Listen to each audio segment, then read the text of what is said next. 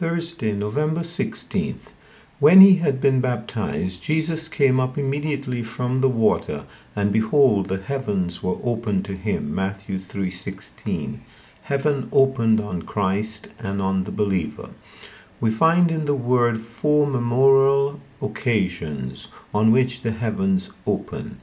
Christ is the object of each of these revelations. Each has its special character.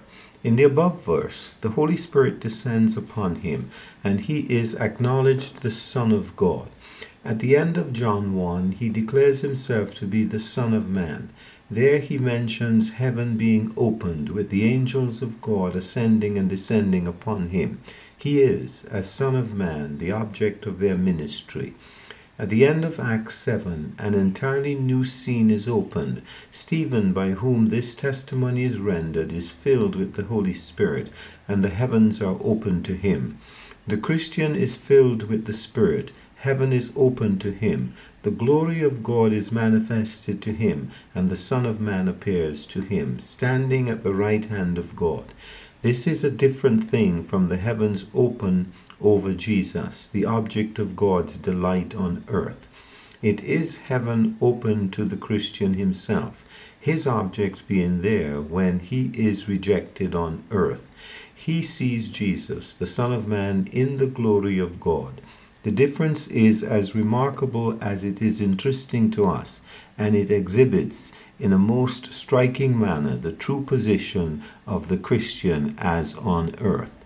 Afterwards, in Revelation 19, we have heaven open, and the Lord himself comes forth, the King of kings and Lord of lords.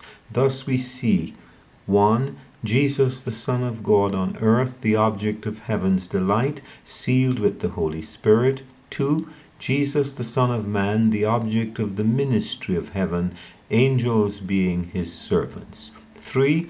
Jesus on high at the right hand of God, and the believer full of the Spirit and suffering here for his sake, beholding the Son of Man in the glory. And 4. Jesus, the King of kings and Lord of lords, coming forth to judge and make war against the scornful men who dispute his authority and oppress the earth. J.N. Darby.